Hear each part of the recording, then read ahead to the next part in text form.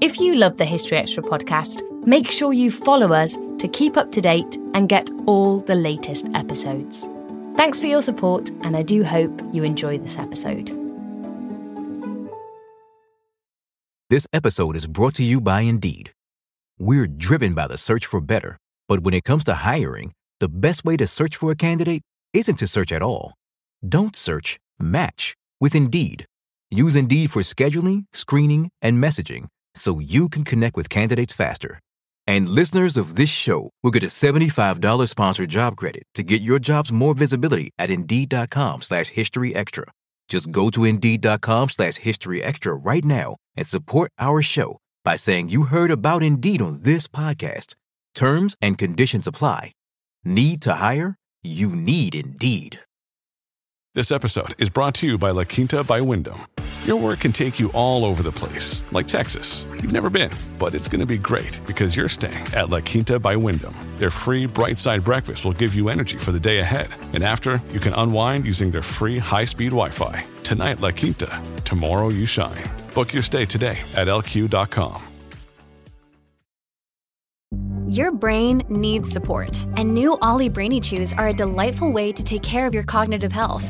Made with scientifically backed ingredients like Thai ginger, L-theanine, and caffeine, Brainy Chews support healthy brain function and help you find your focus, stay chill, or get energized. Be kind to your mind and get these nootropic chews at ollie.com. That's OLLY.com. These statements have not been evaluated by the Food and Drug Administration. This product is not intended to diagnose, treat, cure, or prevent any disease. Why is it that with sparkling water, I'm always playing guessing games with what flavor I'm drinking? Is it citrus? Is it aluminum can flavored? Not sure. Sparkling ice, though, they really mean flavor. Like in-your-face flavor. Orange mango, black raspberry. Don't even get me started on the strawberry lemonade. Kiwi strawberry slid right into my taste buds DMs last night and let them know who's boss. No subtleties there, and no sugar either. But it does have vitamins and antioxidants. Find sparkling ice at a major grocery store or club retailer near you. Sparkling ice. Anything but subtle.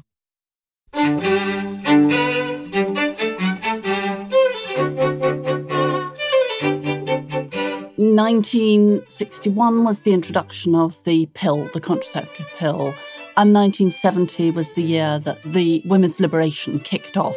So that decade saw immense changes, and those two facts, the pill and women's lib, between those two, we've got a wealth of extraordinary experiences for women. That was Virginia Nicholson discussing women's lives in the 1960s. You're listening to the History Extra podcast from BBC History Magazine. We're the UK's best-selling history magazine, available across the globe in print and digital formats. Find out more at historyextra.com/subscribe or look out for us in your digital newsstand or app store. Hello and welcome to the History Extra podcast. I'm Rob Attar, the editor of BBC History Magazine. In today's episode, you'll be hearing from the social historian and author Virginia Nicholson, whose new book explores women, sex, love and power in the 1960s. Our deputy digital editor, Eleanor Evans, met up with her recently to find out more. I'm thrilled to be in Penguin's offices in London with historian Virginia Nicholson, whose book, How Was It For You?, explores the lives of women in the 1960s. So you write that it was a decade after which women would never be the same again. And I really hoped we could start by just talking about why the 1960s was such a significant decade for the lives of women. Well, we're coming into a rather fascinating and extraordinary period post-war. The decade after the war was a time of retrenchment, a time of finding women's identity, women trying to re-establish who they were, where they belonged in the world after the enormous upheavals of the Second World War. 1960 wasn't a turning point as such. The attempt to wrap up decades in small parcels is a lost cause. I think it's not a great idea. Nevertheless, it's something we try to do. We try to make sense of our world. And in fact, the decade 1960 to 1970, I was quite lucky in that sense because it does bookend quite nicely. 1961 was the introduction of the pill, the contraceptive pill, And 1970 was the year that the women's liberation kicked off. Second wave feminism, as we now call it. So that decade saw immense changes, and those two facts, the pill and women's lib, are, as I think we'll discuss, not disconnected. Between those two, we've got a wealth of extraordinary experiences for women.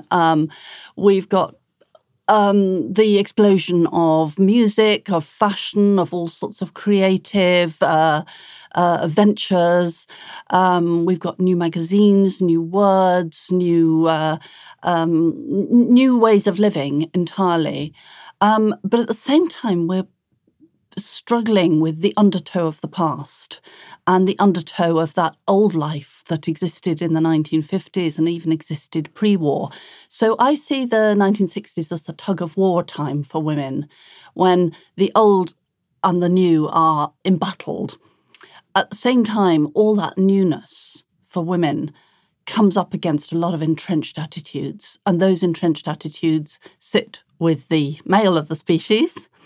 And so my book is an exploration of what happened really in the sex war. Mm-hmm. And as well as looking at some of the women who for many might symbolise, at least visually, the 1960s, such as Twiggy, or you spoke to Pattie Boyd, you also, you look at women in the domestic sphere, you look at women as mothers, as grandmothers, politically. As a social historian, why do you approach it in such a way? So my background is that I worked as a television documentary maker. And to me, the attraction of looking at our recent past is that there are people still alive who can tell you about it because they were there. Not only that, I was there. And that's do the maths, work out how old I am. I was actually born in 1955. And so this book was a really exciting one for me to write because I was actually trying to answer a few very personal questions. I was looking at my own early childhood and my growth into my teens. This decade for me spanned the years from when I was 5 to when I was 15. So for me, it's been a decade deeply fascinating because those questions were, did I miss out? Did I have a narrow escape? Was I lucky or was I unlucky? And so I wanted to go and talk to women who had had all the experiences that I felt I might have missed out on and say, well, did I miss out? How was it for you? And that's why I gave the book that title. And I talked to women from all walks of life. I talked to everyone from, as you say, Pattie Boyd, who was married to the Beatle George Harrison. I talked to women who were involved in the protest movement. I talked to women who had had amazing drug experiences and talked to me about their sort of hippie times. But definitely not just all sex, drugs and rock and roll. I wanted to talk to women who felt that they too had been marginalised by the 60s, who lived on the fringes, and even who felt that it wasn't for them. Don't forget the 1960s were the time when there was a very major kickback by women. This was the time of Mary Whitehouse, who founded the National Viewers and Listeners Association. And I found a woman who had met Mary Whitehouse and who was a very devout and profound Christian, married to a clergyman. And she talked to me with great intelligence and articulacy about why she found it so difficult to be confronted by the shock of the new, if you like, the changes that were happening in youthful society, even though she herself was very youthful. Mm-hmm. And you speak to some women who have very moving stories. You write about the women of the Triple Trawler disaster in 1968, and you spoke to a lady called Margaret Hogg. What can you tell us about Margaret's story? Well, of course, it struck me that very quickly, as soon as I started doing the research, and I remembered it too, that 1960-61 was the key period when women were unlucky, who were very unlucky, were finding that some of them had taken what was then regarded as a wonder drug named thalidomide. Margaret Hogg was a working-class woman from Scotland, and she married at the tender age of 17. Marriage was very young in those days. Most women were married by the time they were 25. Margaret got married. She was very soon pregnant, very happy to be pregnant, went to her doctor with a bad cough. He said, "Oh, yes, take some of these. This will help it," which it did. She then had a straightforward pregnancy and 8 months later gave birth to a child who had very impaired bodily functions, very impaired arms, tiny little fingers, and all the classic symptoms of a thalidomide child. And Margaret has had an extraordinary and remarkable life from being someone very much sort of a working-class, normal woman who probably felt outclassed by most of society. She'd worked in a shoe shop and then got married and gave up her job. The challenges that life has thrown at her have actually turned her into someone quite extraordinary, and it was a privilege to meet her. Going back to the original choice to move chronologically, as you say, there are those bookends that kind of really sum up the movement of the decade. And can we talk about the pill? Because it seems like it is such a significant advancement. What exactly did it mean for women's lives? So the pill was introduced on the National Health Service in this country in 1961. Initially, it was only available for married women because of a sort of very old-fashioned moral standard that said that obviously if you weren't married, you weren't having sex. This, of course, was not the case, and the abortion rates had been rocketing. The number of women who had to have shotgun weddings or put their children out for adoption was also extremely high. So the pill came as an extraordinary sort of wonder drug that appeared to spell incredible freedom for women. What happened was that a lot of doctors who saw it as being a marvellous advance, prescribed it to unmarried women as well. Particularly on campuses, you find that even before it was allowed for unmarried women and before they were able to access the pill through birth control clinics, they were able to obtain it through their campus doctors. So you get what was called the sexual revolution. The idea being that women could reclaim their bodies, that they could behave as men had always behaved, which in a sense was like, you try before you buy. You have a go, you have a bit of fun.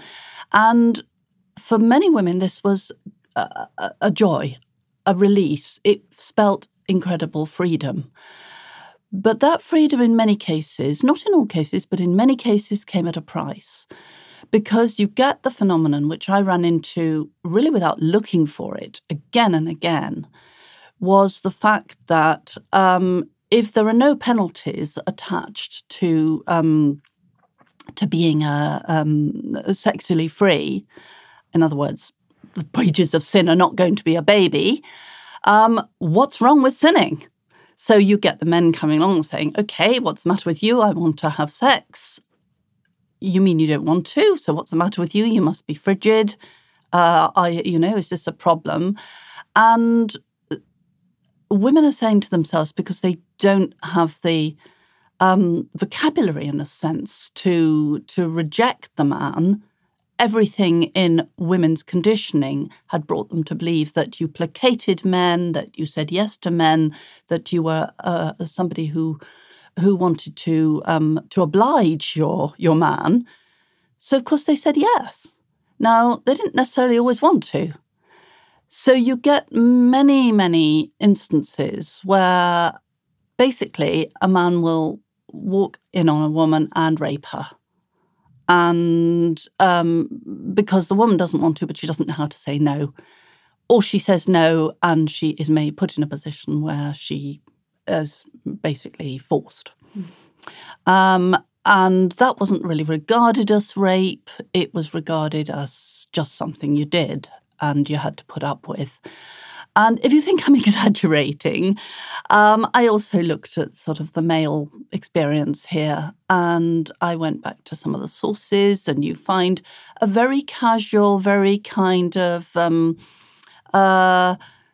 morally compromised attitude among men who say, but we're living in a sexual revolution. This is wonderful. Of course, it's very much to their advantage to say that, because a man wants what he wants. And so you've got men like the late Richard Neville, who was the editor of Oz magazine, that famous hippie magazine that was that was a huge fuss about in 1972. And Richard Neville talks about an obliging young woman who will lie behind a sand dune on the beach, and as many men can have sex with her as want. Or he talks about having sex with an underage schoolgirl during the ad break while watching a movie.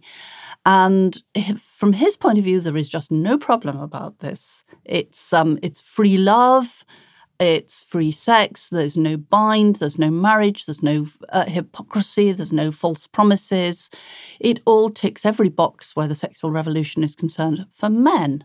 And that's why my book asks the question. The permissive society was great for everybody, but mainly for men.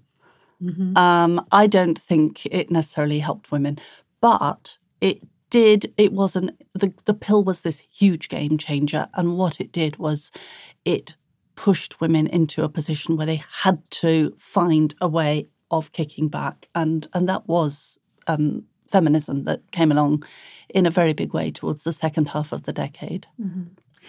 And alongside the movement of free love and freedom that some people espoused, there was also the opening of the Bunny Club, and you spoke to a bunny girl, a lady who was a former bunny girl. What can you tell us about that and her experiences? Yes, I had the idea that it struck me that there was this Playboy Club that opened in 1966 in Park Lane. It had been imported from America.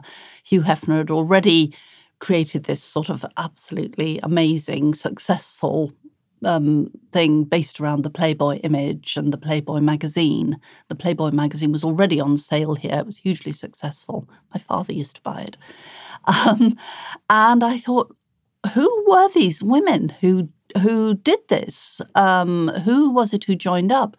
So I went out and sought two women, in fact, who had been bunny girls at the time, and I got their stories, and it was really fascinating and quite riveting hearing about how they were laced into these unbelievably tight and complicated and painful corsets which pushed their boobs up. And Patsy, my interviewee, told me how on the first day she went along and was shown the bunny girl dressing room, and one of them coming off duty was taking off her corset, and she whipped off her false eyelashes, and then she whipped off her wig, and she took off her high-heel shoes, took off her makeup, and then pulled all the socks and tissues out from the whalebone bra that she was wearing.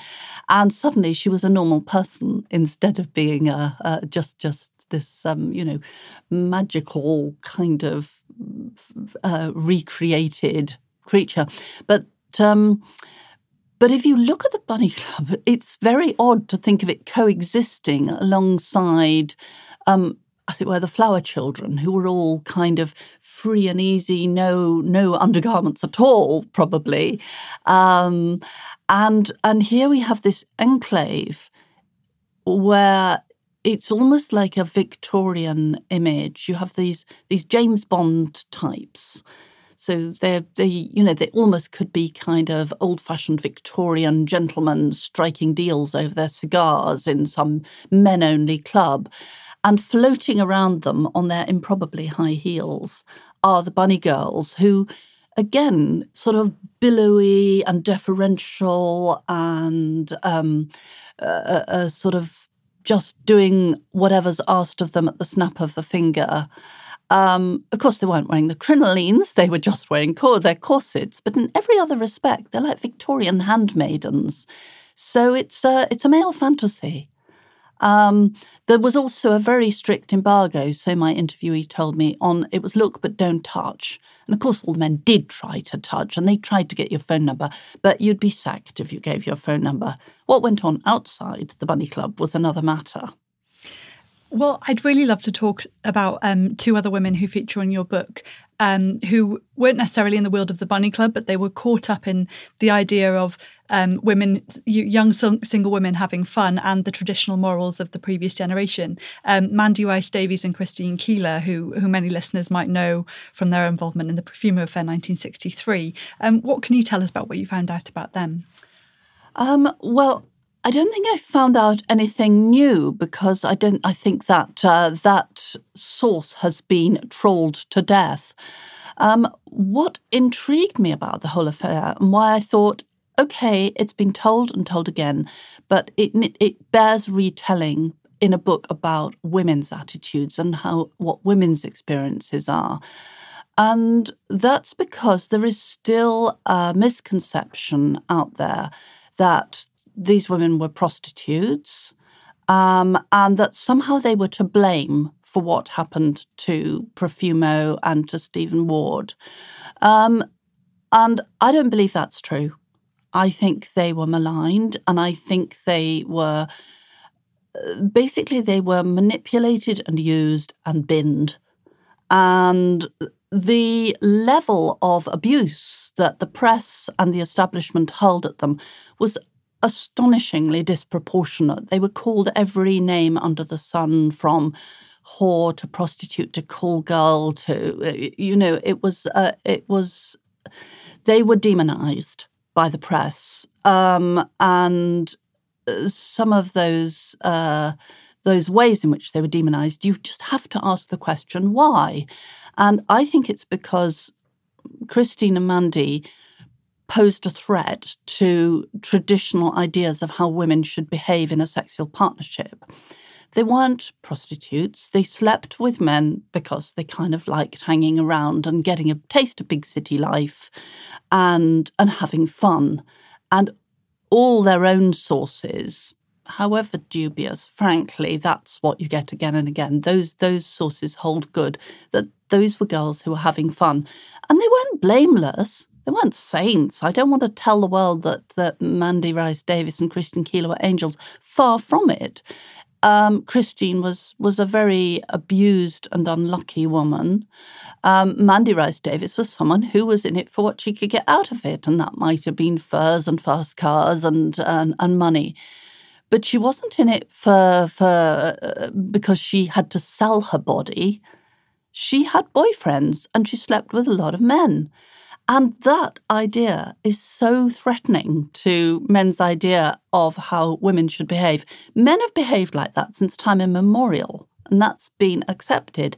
It's not okay for women to do it publicly. And if you do it publicly, you have to be strung up and you have to be demonized publicly. And that's what happened. We don't always realise just how much our negative thoughts and experiences stick with us and weigh us down. You may find your brain constantly running through a highlight reel of bad moments. That comment your friend made last week that hurt your feelings. That frustrating thing your mum does. Or that silly thing you said in a meeting. Maybe it's time to get it all off your chest. Whether it's a tiny annoyance or something much bigger.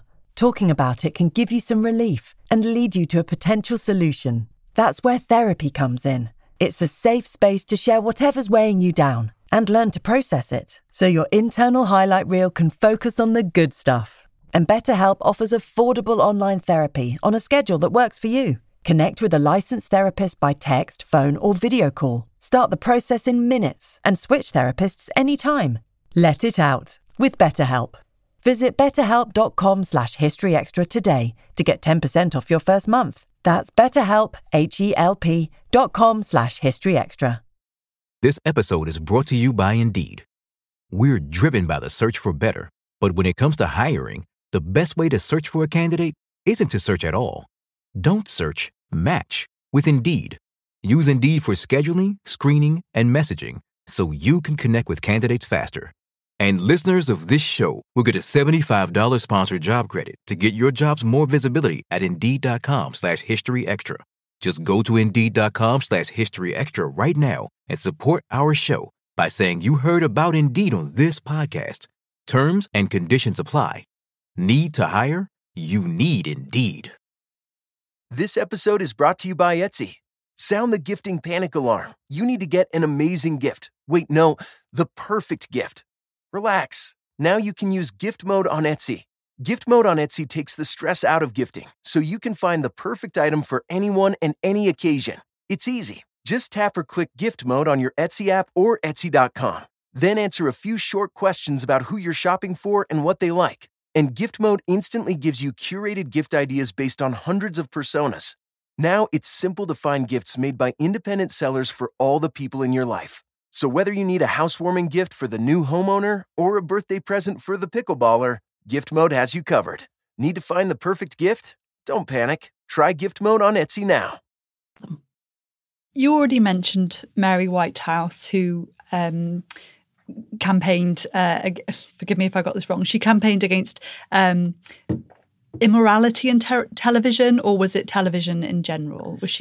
No, she felt that obviously television television ownership rocketed during the 50s and 60s. It first rocketed in 53 with the Queen's coronation, and it just escalated from then on till mid-1960s. You have 70% ownership of televisions, which may not seem a lot today, but in those days it was a lot. And there was a kind of freedom creeping into the arts in particular that Mary Whitehouse, as a sincere Christian, found profoundly offensive. And her background and her morals told her that this was something that should be prevented and stopped. So, and it was a women's movement. And that's very interesting. These were women who felt that the doors and the barriers were falling down just a little bit too fast, and it was time to rebuild your fortress. And that fortress was traditionally the home. And here was this new piece of technology sitting in the corner of your living room, which suddenly had invaded your fortress. And it wasn't right and it wasn't fair to have to turn it off, to have to put your own safeguards onto the medium. It had to come from within. At least that was her view. And we may disagree with that. She became a figure of fun for many people. She also was demonized and abused. Personally, I think she was an intelligent woman with sincerely held views that I don't happen to agree with, because some of our greatest comedies and some of our greatest satire happened in the 60s. That was the week that was. Alf Garnett, Till Death Us Do Part. It was that kind of comedy. It was an era of great experimentation in television, late night lineup with Joan Bakewell, some wonderful, inventive Wednesday plays, for example. But this was something that Mary Whitehouse felt she should hold the line against, and she was hugely supported. But at a cost to her, she became extremely embattled. And yes, she was a Puritan, but what's quite interesting is that could a Mary Whitehouse have existed, 30 years earlier? This was a time when women's voices started to be heard, and Mary Whitehouse was another one. Mm-hmm. And you write that, because you're very clear that this counterculture that represents for a lot of us the 1960s, it wasn't for everybody. No, it wasn't for everybody by any means, and actually it was a minority. And let's be very clear about that. Hippies, countercultural characters, the rock chicks, the groupies, the flower children, were in a very small number by comparison. And of course, people had to keep down jobs. So it was, on the whole, the hippies tended to be a bit privileged. Otherwise, you might be just a weekend hippie and you'd go off to your festival of the flower children at Woburn Abbey and do it at the weekends, and then you go back to your day job Monday to Friday. But we all loved the music. I think people did really genuinely love the music, and the music had a voice that spoke for so many people. So there was a kind of level of aspiration it punched above its weight. It was through the music, through the clothes, through the fashions, and it expressed a sort of amazing sense of freedom. Mm-hmm. I wanted to talk about the literature because your book very early on addresses the Lady Chatterley's Lover, which was, hugely significant, and the ban as well. What can you tell us about that? So I can remember reading Lady Chatterley's Lover sort of under the desk at school, and it would get passed around. And that was after it was available, but it wasn't that easy for 13, 14-year-olds to actually lay hands on a copy, because there was still a good deal of Puritanism around at my girls' grammar school in those days. The trial happened in 1960, and so Penguin won the right to publish. I'm delighted to say Penguin are my publishers too, so it's quite nice to be able to celebrate that. So obviously these trials are so misguided, because the minute you try and bring accusations of obscenity in trials like that, everyone goes out and buys the book as soon as they possibly can. And, Lady Chatterley's Lover has never been out of print, just as Radcliffe Hall's Well of Loneliness back in the day has never been out of print since. The merit of the book is beside the point. The point is here that it was very explicit. And people went, wow, I've got to read this. I have really got to read this. Somebody just burnt this book, so I've got to read it before it gets burnt. And so what the book was telling young women was that sex was something absolutely incredible, exciting. It was about intense, passionate, physical feelings. It was also, incidentally, as we've just been discussing, it was about, posh meets gamekeeper, posh lady meets gamekeeper. And maybe that has something to do with the kind of crossover class thing that we've just been talking about, but that's to speculate about. So suddenly the expectation after Lady Chatterley was that sex was something to love and enjoy in its own right.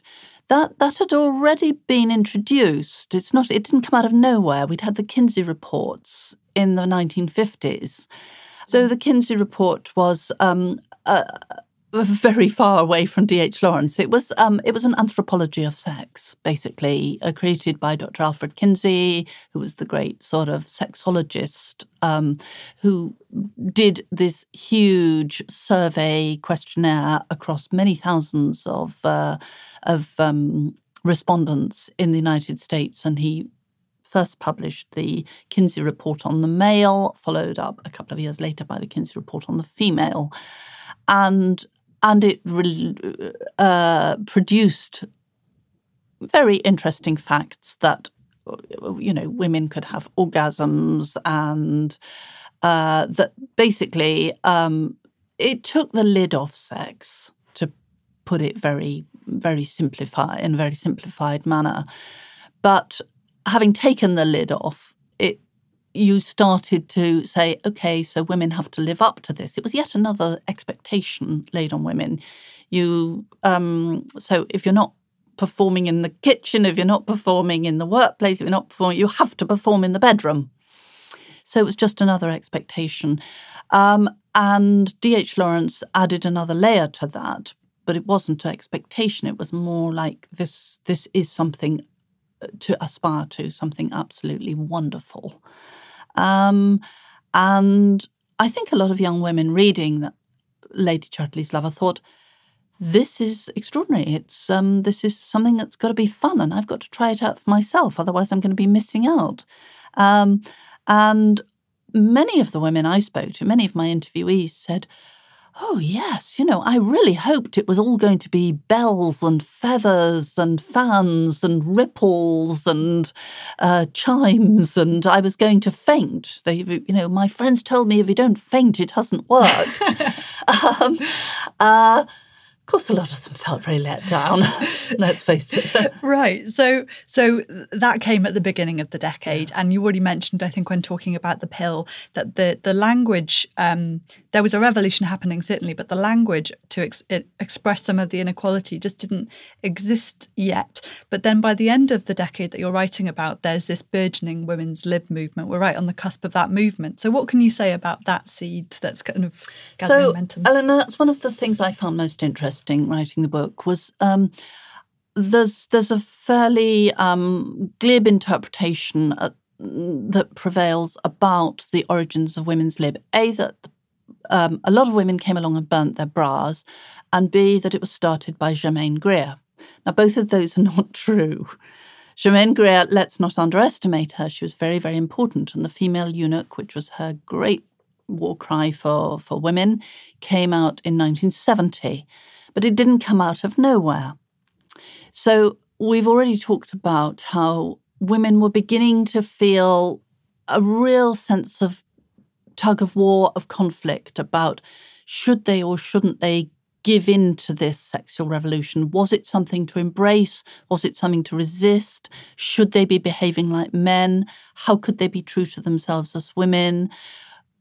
Did that being true to yourself involve physical gratifications or not? It could go either way. What did you do about those feelings that you were being oppressed? What about the fact that there was harassment, abuse prevailing on a really completely extraordinary scale? So this was very, very common. Harassment was ubiquitous for women. So how do you deal with that? How do you come to terms with that if you don't have a vocabulary? As you mentioned, the word sexism didn't enter this country till 1965. It crossed the Atlantic. It was first used in an academic paper, as far as I can work out, in the States in 1965. The word male chauvinist appears to have crossed the Atlantic. Male chauvinist appear to have crossed the Atlantic in 1967. The term the personal is political first started to filter into the vocabulary in about 68, 69. Now, my heroine is Sheila Rowbotham, also Juliet Mitchell. These were the early feminist writers. Juliet Mitchell was writing in 1966. Sheila Rowbotham started trying to understand things from a feminist point of view in the slightly later 60s, 67, 68. They were both Marxist, they were both far left. Mitchell was a Marxist, Sheila Rowbotham was what was called New Left. And so they started from a political stance and with their extreme intelligence started to deconstruct and find words to apply to what was happening to women who were not a minority, but who they felt were nevertheless being oppressed. And trying to disentangle and unpack that was really, really interesting. And it grew. It grew from small beginnings. It started with little workshops. It started with small protest movements. And it kind of reached a little mini tipping point in 1970 with the first Women's Liberation Conference, which was held at Ruskin College, Oxford that year.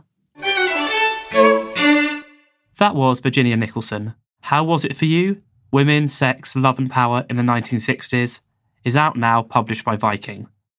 And look out for a review of the book in our July edition. Now, before we go, here's a reminder that tickets are now on sale for our autumn history weekends at Chester and Winchester, which are taking place from the 25th to 27th of October and then the 1st to 3rd of November. Head to historyextra.com/events for more details and to purchase tickets. And that is all for today, but we will be back on Monday to discuss the Victorians with Jacob Rees-Mogg. Thanks for listening to this History Extra podcast, which was produced by Ben Hewitt and Jack Bateman.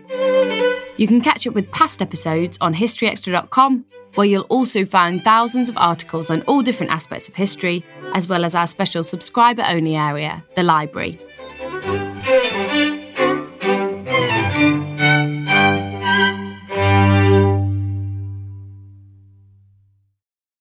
A collision between a Chinese jet and an American spy plane. He came and rammed into our left wing. With relations increasingly strained, what are the chances of things spinning out of control? The Western world was asleep. I'm Gordon Carrera. I'll be exploring the friction in this most important of relationships and asking, has the West taken its eye off the ball? You cannot ignore China. From BBC Radio 4, this is Shadow War, China and the West. Listen wherever you get your podcasts.